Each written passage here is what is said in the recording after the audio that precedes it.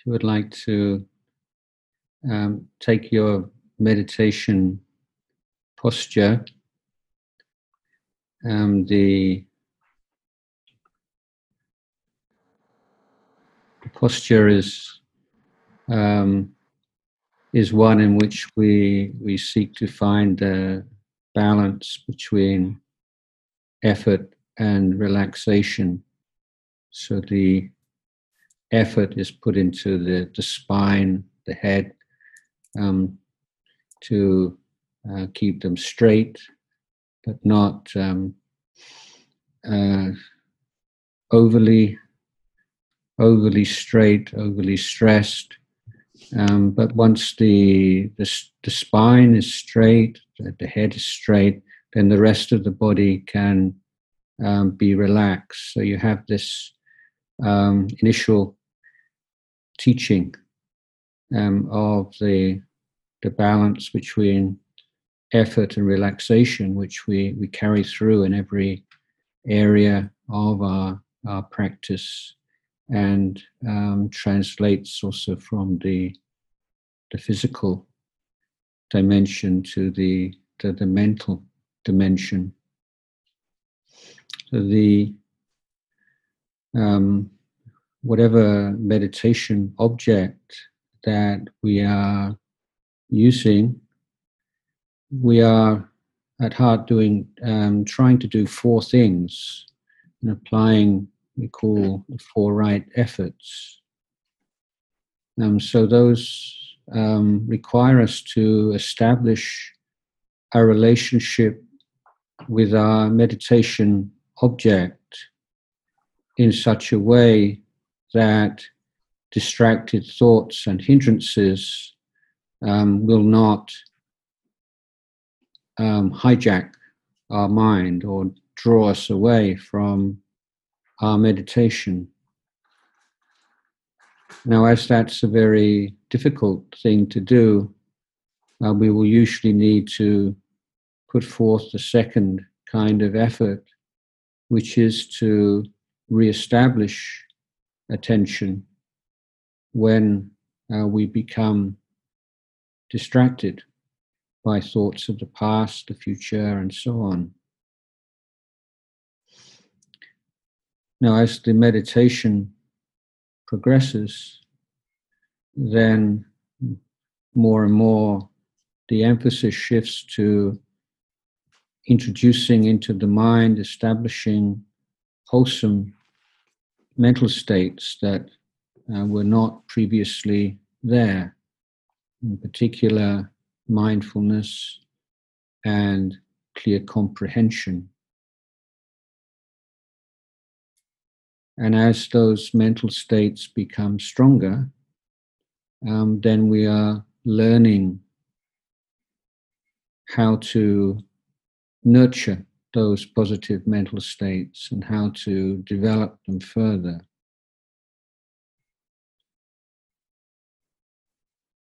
So we can look on the meditation practice as a time in which we set up a particular supportive environment in which we can give full attention to these four elements of right effort. Learning how to take care of the mind to prevent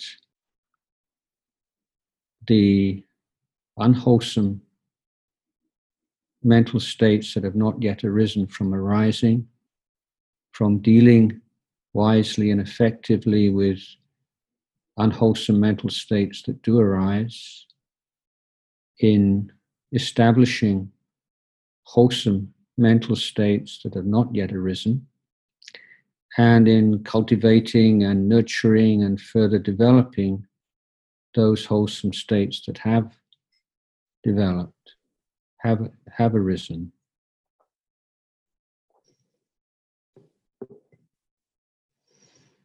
So if we are meditating on the breath, this is our challenge. And how do we create the optimum relationship between the mind and the breath? How can we create that bond between the mind and the object such that we are more interested. We have more commitment to that relationship than to any other thought or perception. So the more that we enjoy and appreciate the meditation, then the easier it is to protect the mind against those mental states that will undermine it. So the quality of chanda and interest, enthusiasm, commitment is most important of the various prerequisites for meditation. And at the beginning of a meditation session, it's good to just check on that level of interest. And if if it's lacking, then it's worth just spending a minute or two just revising and reflecting on the suffering that you've experienced in your life, the suffering you've created for others through a lack of mental training, through the presence of defilements in your mind, and then the benefits of abandoning defilements. And we can recollect, turn our mind to great teachers that we've been fortunate enough to meet, or perhaps to listen to, or to read, and to see how wonderful it would be to emulate them and to realize what they've realized, that freedom from defilement. So it is in essence revision of the noble truths that as long as there's suffering in the mind, as long as there is defilement in the mind, there'll be suffering, but that the end of suffering is possible and attainable through following the Buddha's teachings. And that meditation practice is when we create the conditions in which we are wholeheartedly devoting ourselves to the practice of the Eightfold Path. And without meditation practice, then we will never have sufficient mental power and clarity and stability to free ourselves of suffering and its causes. So that's perhaps a little long-winded explanation, but you can devise your own shorthand, shortcut reminder at the beginning of a meditation, just to orient the mind and to give the mind that enthusiasm and interest.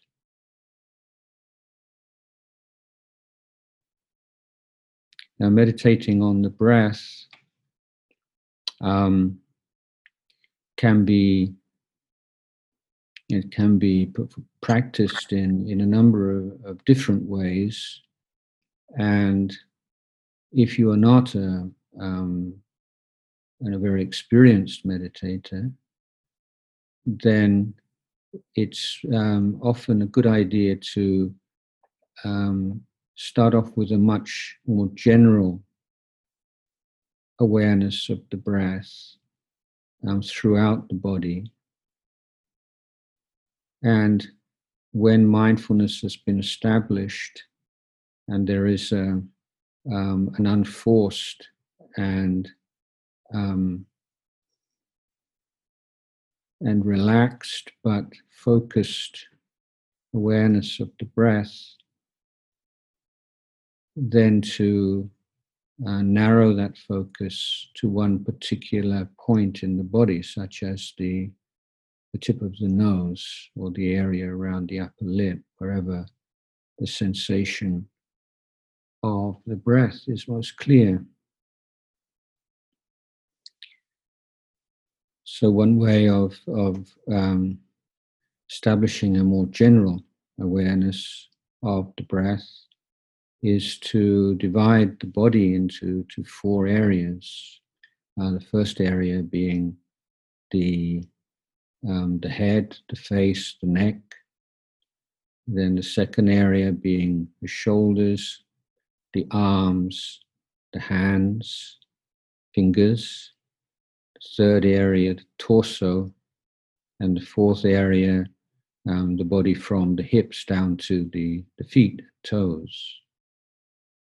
And so for a few breaths, just aware of all the sensations that appear naturally as we breathe in, as we breathe out, in the area of the head, the face, and the neck.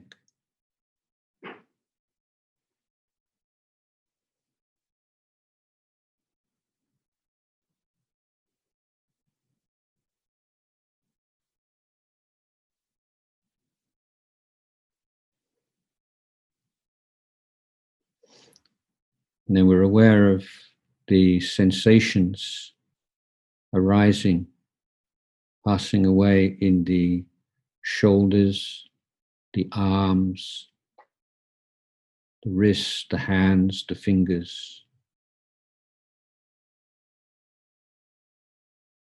Not visualizing those parts of the body or not trying to create any feelings, but just aware of whatever is manifesting in the present moment in that particular area.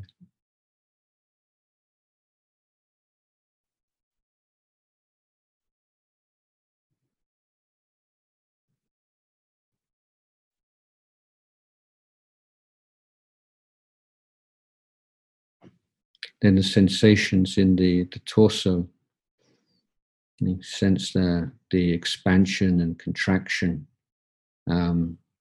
which corresponds with the in-breath, and the out-breath is very clear.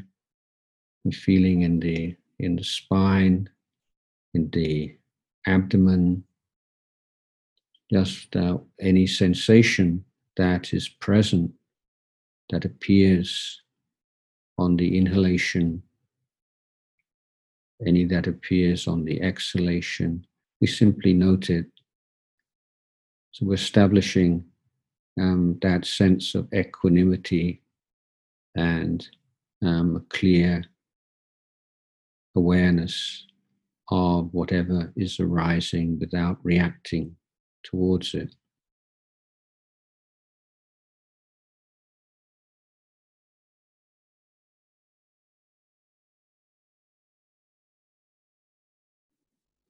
And the fourth area of the body, from the hips downwards, the bottom, the area of the body which is in contact with the floor or with the seat, the thighs, the knees, the calves, the ankles, the feet, the toes.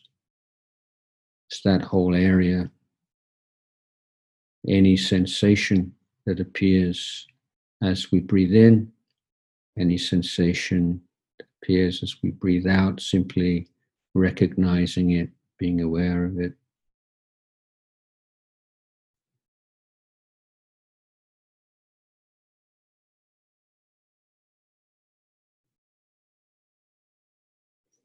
And then the fifth step is to be aware of the whole body,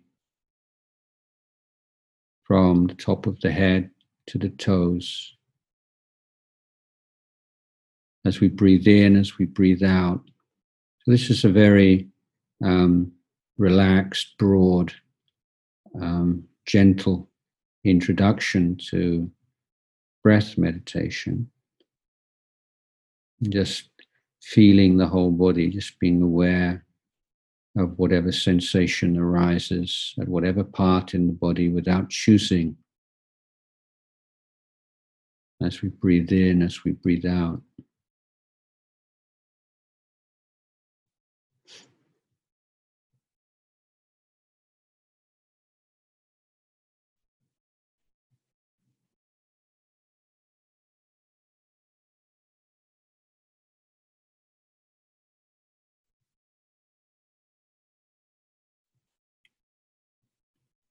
So that's like a warm-up exercise, and we can continue that for another round or 2 rounds if we wish,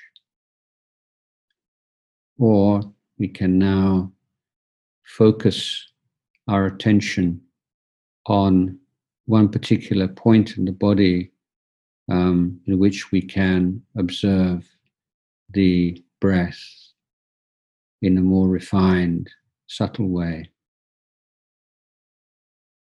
So the most popular, effective area tends to be either within the nostrils or at the tip of the nose or in the area around the upper lip. And we choose a spot in which the breath can be experienced very easily and pleasantly. And some meditators will prefer to be aware of the breath in the throat or in the chest area or the abdomen.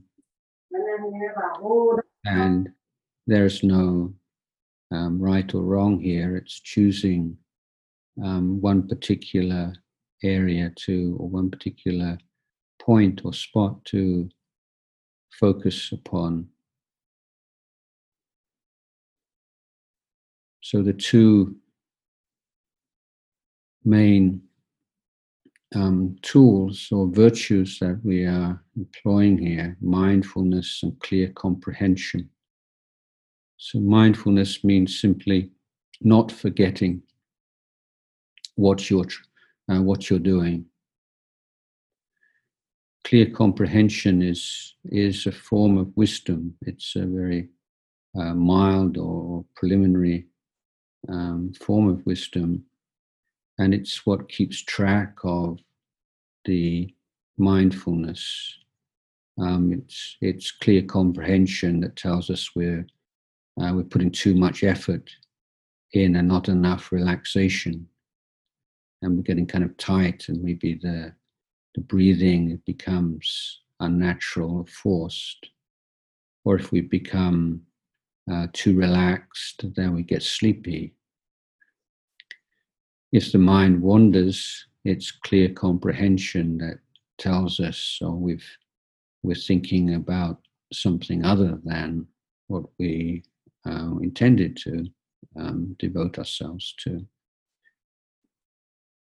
So clear comprehension is kind of like a quality control. It keeps an eye on mindfulness, and it's that sense of wakefulness and alertness. And it's absolutely key to any meditation technique. Once you start to lose that sense of alertness and wakefulness, clarity of mind, then the hindrances are going to envelop the mind, particularly the sloth and torpor. And sloth and torpor, it's not necessarily falling asleep and nodding, but it's in its more subtle manifestation can be like a stiffness of the mind. So when there is a balance between mindfulness, clear comprehension, right effort, there is a flexibility and a brightness to the mind. If the mind is going in a kind of blurry state, then that's a sign that losing the path, and need to put more energy and effort into into the meditation.